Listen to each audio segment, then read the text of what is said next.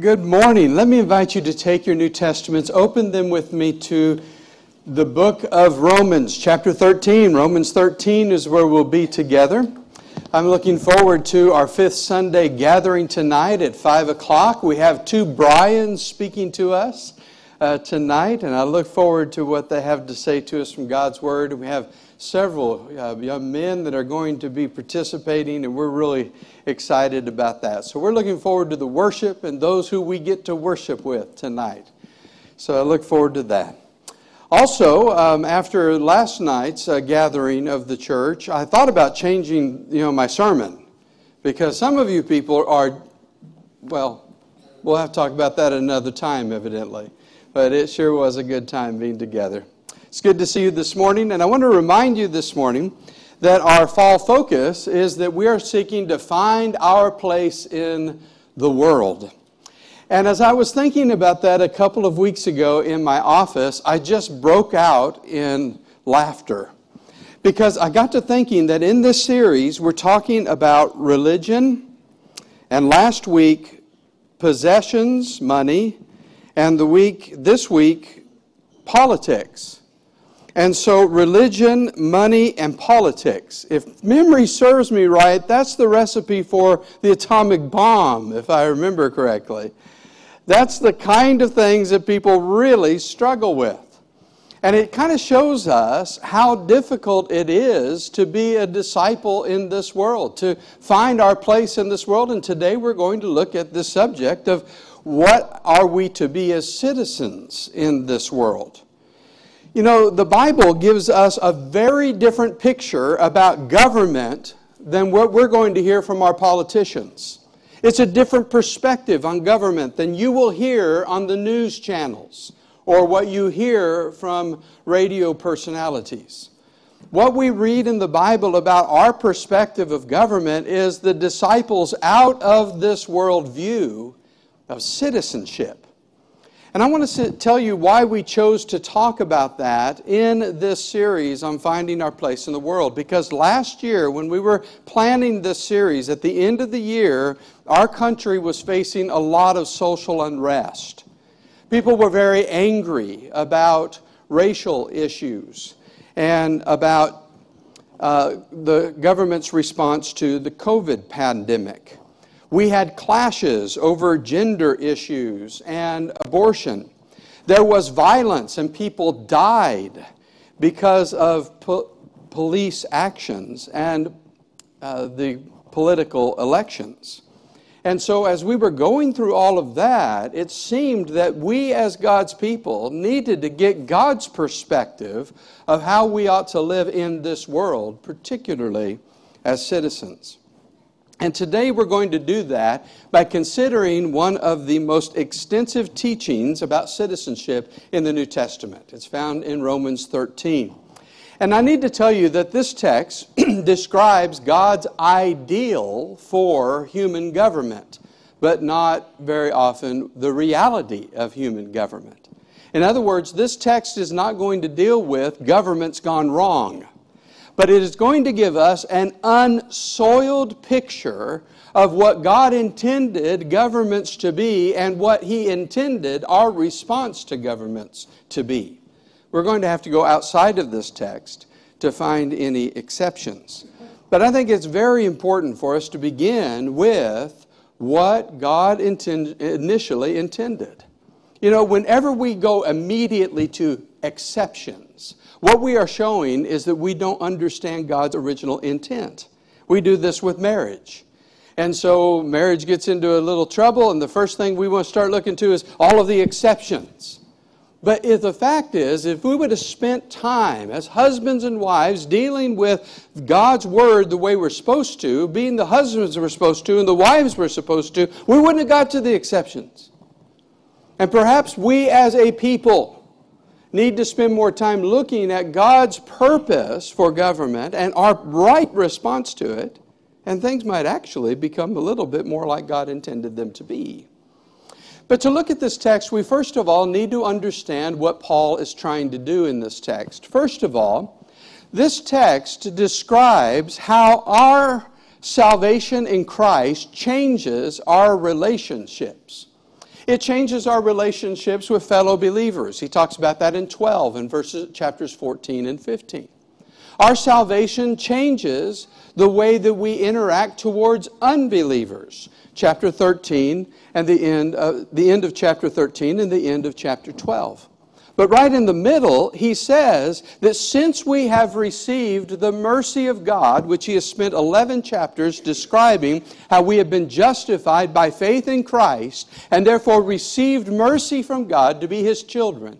Since we have received mercy from God, it ought to change the way that we act towards government. In other words, the way we act towards government is a reflection of our salvation. But in addition to that, what Paul is doing in the book of Romans is he begins the book by describing the effects of sin on humanity, Jew and Gentile, and it is an ugly picture. Sin has caused humanity to get into all kinds of immorality, all kinds of violence and hatred and conflict and division. That's what sin has done. But because chapter 4 through chapter 11, God has sent Jesus into the world, and we have been saved through him, we have salvation. And chapters 12 through 15 describe the effects of being saved. And guess what? It's the exact opposite. That since we are saved, we live by righteousness. We express forgiveness to all people. We express the love of God to all people. And we act differently. We act with peace, even when it comes to our governing authorities. And so again, we see that this text is central to turning back the effects of sin in this world. But in its immediate context, what Paul is dealing with is this situation in which we might be hurt by the people who are around us. And if you have your Bibles open, you're looking with me at chapter 12, and he says that if you, is possible, verse 18, as far as it depends upon you, live peaceably with all people. So if you get treated wrong, never avenge yourself, he says. If somebody's done you wrong, don't avenge yourself. That vengeance belongs to God. Instead, he says in verse 21, you overcome evil with good. Now, what is God going to do about wrongdoing in this world? God has a plan. And his plan about dealing with wrongdoing in this world is reason that he established human governments. And that's why he then comes to what he comes to in verse 1 of chapter 13. Let's read our text together. It says, let every person be subject to the governing authorities, for there is no authority except from God. And those that exist have been instituted by God. Therefore, whoever resists the authorities resists what God has appointed, and those who resist will incur judgment. For rulers are not a terror to good conduct, but bad. Would you have no fear of the one who is in authority? Well, then do what is good, and you will receive approval. For he is God's servant for your good. But if you do wrong, be afraid, for he does not bear the sword in vain, for he is the servant of God, an avenger who carries out the wrath of God on the evildoer. Therefore, one must be in subjection, and not only to avoid God's wrath, but also for the sake of conscience. For because of this, you also pay taxes, for the authorities are ministers of God, attending to this very thing. Pay to all what is owed them, taxes to whom taxes are owed, revenue to whom revenue is owed, respect to whom respect is owed, and honor with whom honor is owed. So you'll notice that this text begins with a very simple and universal command, and that is that we are to be subject to governing authorities. Christians are not to be involved in anarchy. They are not to be subversive. Neither are they to be apathetic.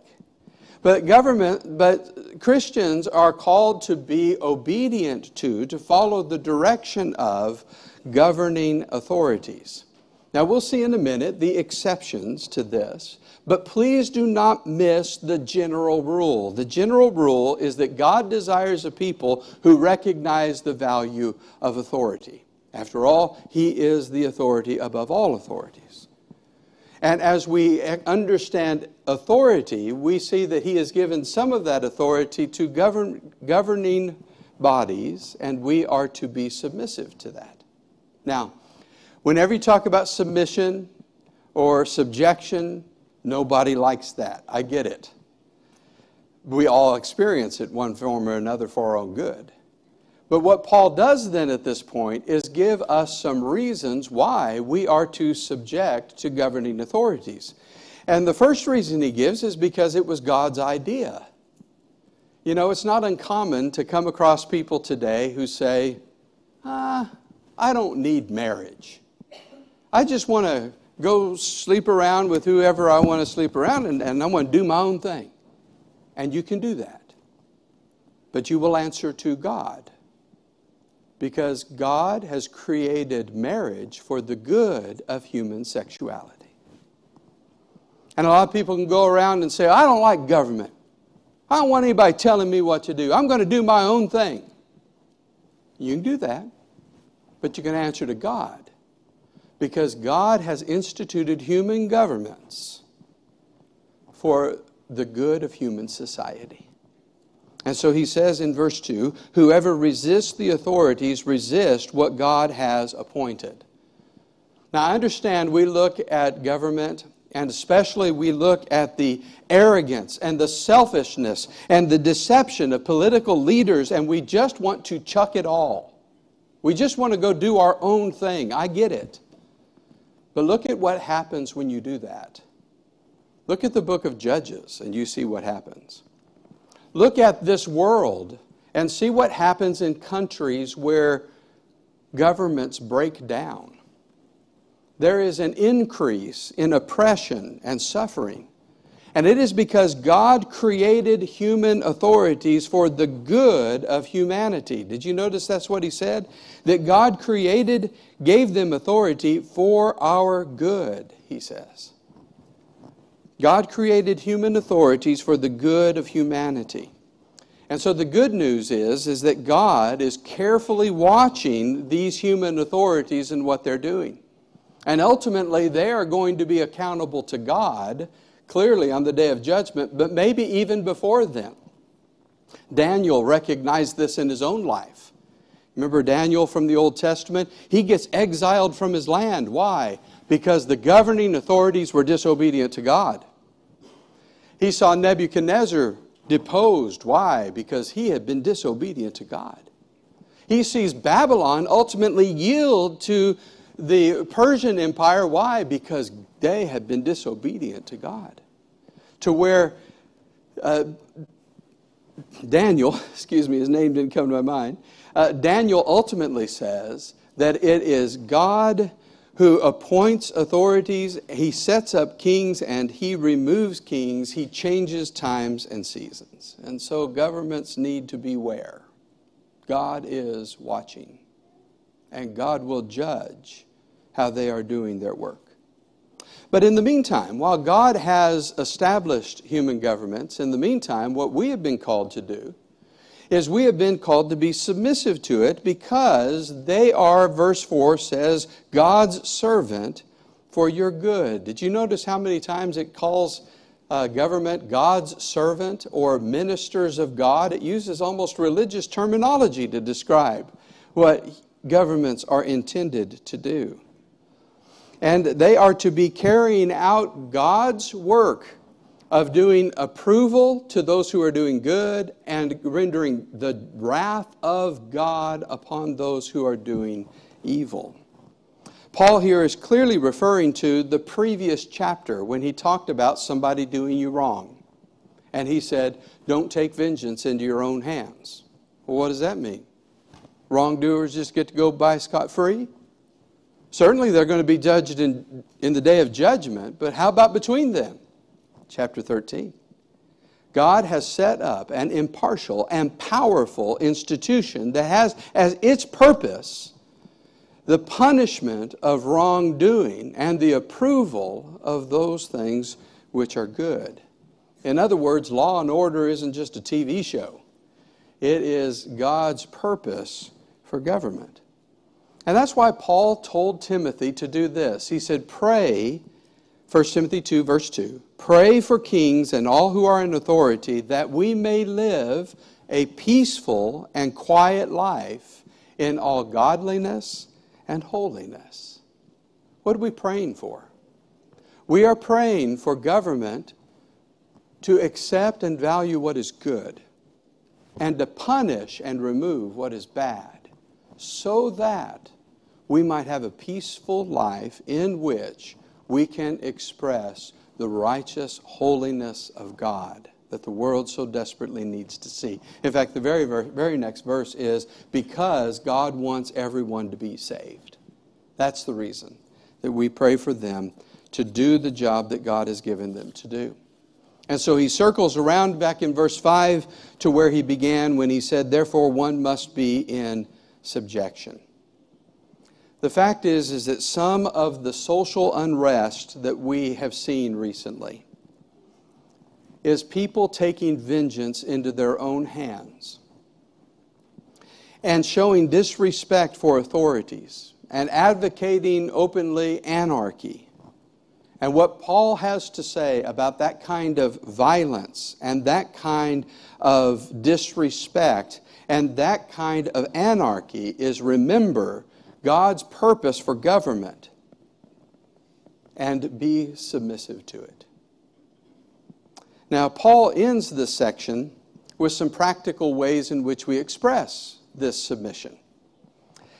And he says the way you do it is by paying taxes and showing honor. In other words, if the government is supposed to be that which is supporting order by accentuating what is good and removing what is bad, they need the resources to do that. So pay your taxes so they can fulfill God's given purpose. But then secondly, he talks about the way our attitude should be towards government, and this one's got a little bit more challenge to us. God has already given the governing authorities honor. He has given them respect, and He wants us to show that honor and respect to them. In other words, we are to show respect in what we say and how we act towards government. An often overlooked passage in this regard is Titus chapter 3 and verse 1. I was thinking, if this verse was put at the top of Facebook and Twitter, I just wonder how many millions they would lose. This is what it says. Remind them to be submissive to rulers and authorities, to be obedient, to be ready for every good work, to speak evil of no one, to avoid quarreling, to be gentle, and to show perfect courtesy towards all people. I wonder how many millions they'd lose. My sad suspicion is they wouldn't lose anything, because we know that already. And we keep talking like that. And so what God wants us to realize is that the way that He created governments, the reason they're there in the first place, He created marriage in the first place, and it's never perfect. And He created governments, and they're not perfect. But they are the best way in a sinful, fallen world for evil to be restrained and good to be allowed to flourish. And so we are to do our best to support it, to encourage it, and to make sure it's what God intended.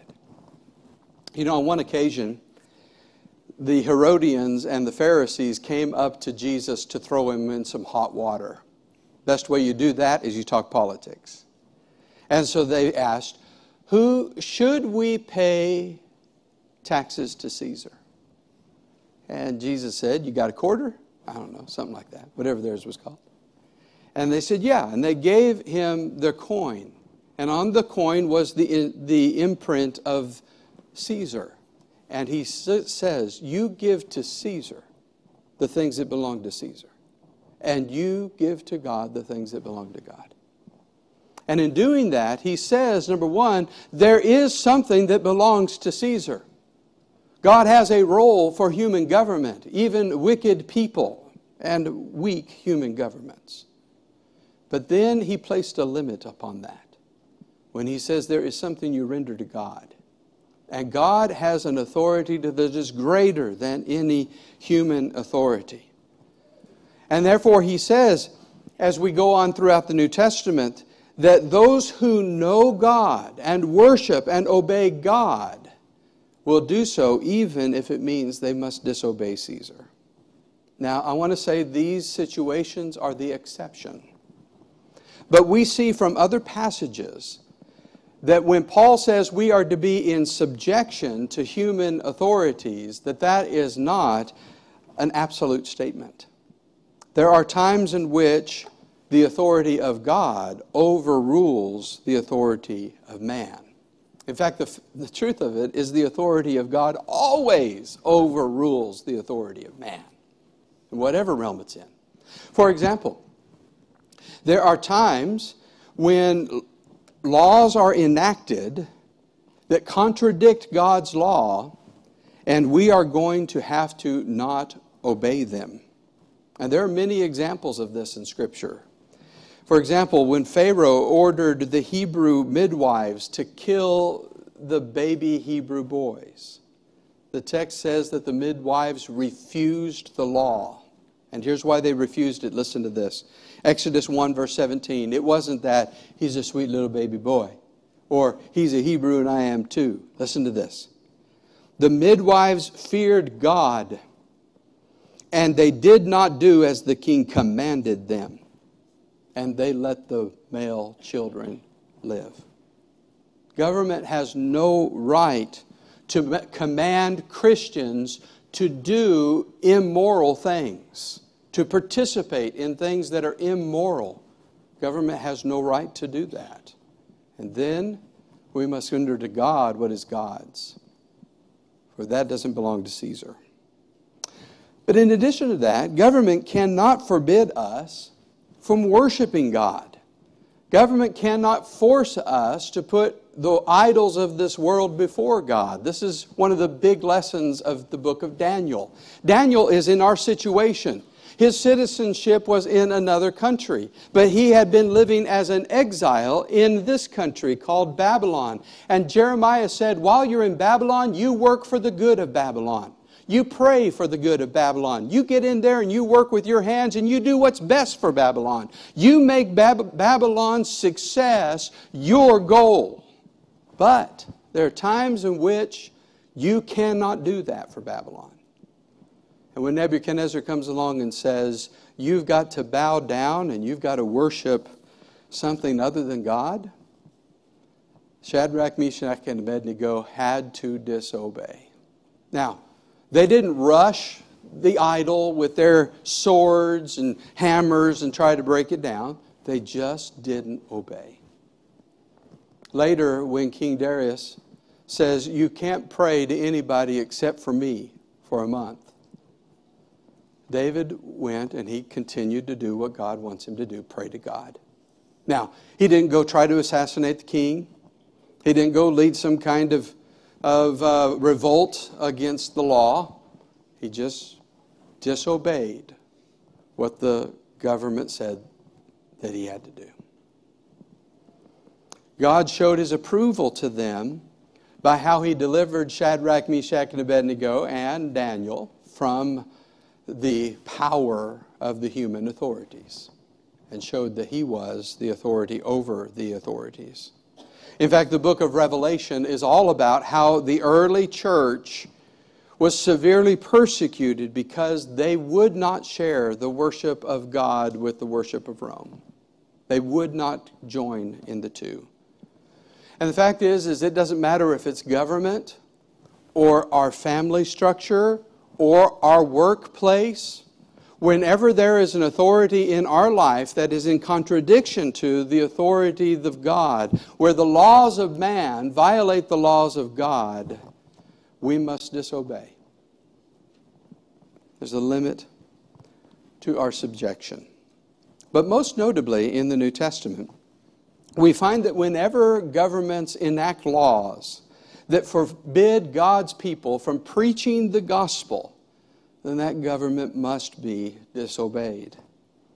In Acts chapter 4 and 5, the Sanhedrin banned the apostles from preaching the gospel. And this is what it says in Acts chapter 4 and verse 18. They called the apostles before them, and they commanded them, charged them not to speak or teach in the name of Jesus. But Peter and John answered, whether it is right in the sight of God to listen to you rather than to God, you must judge. For we cannot but speak what we have seen and heard. Later on, when the stakes were raised and the apostles were brought in, not just intimidated, but beaten this time, they said the same words, we must obey God rather than man. Acts chapter 5 and verse 29. Now, we've applied those verses, we must obey God rather than man, to all kinds of different situations, and sometimes rightly so. But I have to tell you, I love its original context. That God's people were so passionate to go out there and spread the gospel of Jesus Christ that when the authorities said, you can't do that anymore, they said, we got to disobey. Because the most important thing in our life is letting other people know about Jesus. How about that? Not just traipsing on our property rights or traipsing on my right to make money, but you're traipsing upon my responsibility to tell people about Jesus, and you can't do that. Scott writes this, John Stott, as he was summarizing these commands. He said, all of these heroic refusals were done in spite of threats which accompanied the edicts. In each case, civil disobedience involved great personal risk, including the possibility of loss of life. And in each case, its purpose was to demonstrate its submissiveness to God, not their defiance of government. Yeah, that's the motive. The issue is not we hate government. The issue is when government makes a law that asks us to disobey God, what we are saying to all people is that we love and worship and honor and obey God above all. You know, as I contemplated the difficulty of this subject, the difficulty of being submissive to government when it is so corrupt and arrogant and deceptive, and when I contemplated the times in which we may need to disobey government, I wrote this prayer. I said, Lord, give us wisdom to know when we should submit to government and when we should disobey human authorities. And give us the wisdom to know how to do it. And that's my prayer. But we should also note that throughout the Bible, God's people are not given the authority to raise up and take human governments down by force. This is something we see throughout, even with David and Saul. In the story of Jesus being arrested, you remember that Peter takes out a sword and he chops off the ear of one of the guys who's come to arrest Jesus. And Jesus tells him what? Put your sword up. If you take up the sword, you'll die by the sword. That's what you'll do. He told Pilate, my kingdom is not of this world. If it were of this world, my disciples would fight. But they are not of this world. Our role as citizens of the kingdom of heaven in this world is to overcome evil with good. It is to persuade people from error by the truth of the gospel. It is to express love to those who hurt us. It is to live out the effects of the gospel in a world that is full of the effects of sin. I experience it regularly. How about you? Frustrated with government. And a lesson like this isn't always easy to hear. But one thing that helps me in times in which I'm frustrated is to remember that my citizenship is in heaven. And that's a citizenship that's always perfect. It's always for my good. It helps me sing, "This world is not my home." It's what caused the Apostle Paul in a Roman prison, unjustly put there by the Roman authorities, to write this. Philippians 3 and verse 20. "Our citizenship is in heaven, and from it we await a Savior, the Lord Jesus Christ, who will transform our lowly body to be like His glorious body." One thing that we can be certain is that God rules over the kingdoms of men, and that He will not allow governments that are unjust to live very long. But He will allow governments to exist as long as they are doing good and restraining wickedness. And if they don't, He removes them, but ultimately it is His kingdom that's the only one that's going to last. In fact, when Peter tore off that sword, and took off the guy's ear, Jesus said to Peter, He said, "Peter, I could call down legions of angels from heaven right now and wipe out this injustice." He could have done that at the cross, and He can do that now. But why did He not do it? It's because He went to the cross and He died, and He gave those sinners an opportunity to be saved. And as we're citizens of the kingdom of heaven right now, that's our goal. Is to be His representatives in a world that's full of sin, so that some of them might be saved. And so we're going to sing right now a song we sing also at the 9:15 in order to emphasize it, put it in our minds, and it is this: "The kingdoms of this earth pass away one by one, but the kingdom of heaven remains. It is built on the rock, and the Lord is its king, and forever and ever He reigns." Let's stand and sing that like citizens of the kingdom of heaven. Come if you need to respond to the gospel.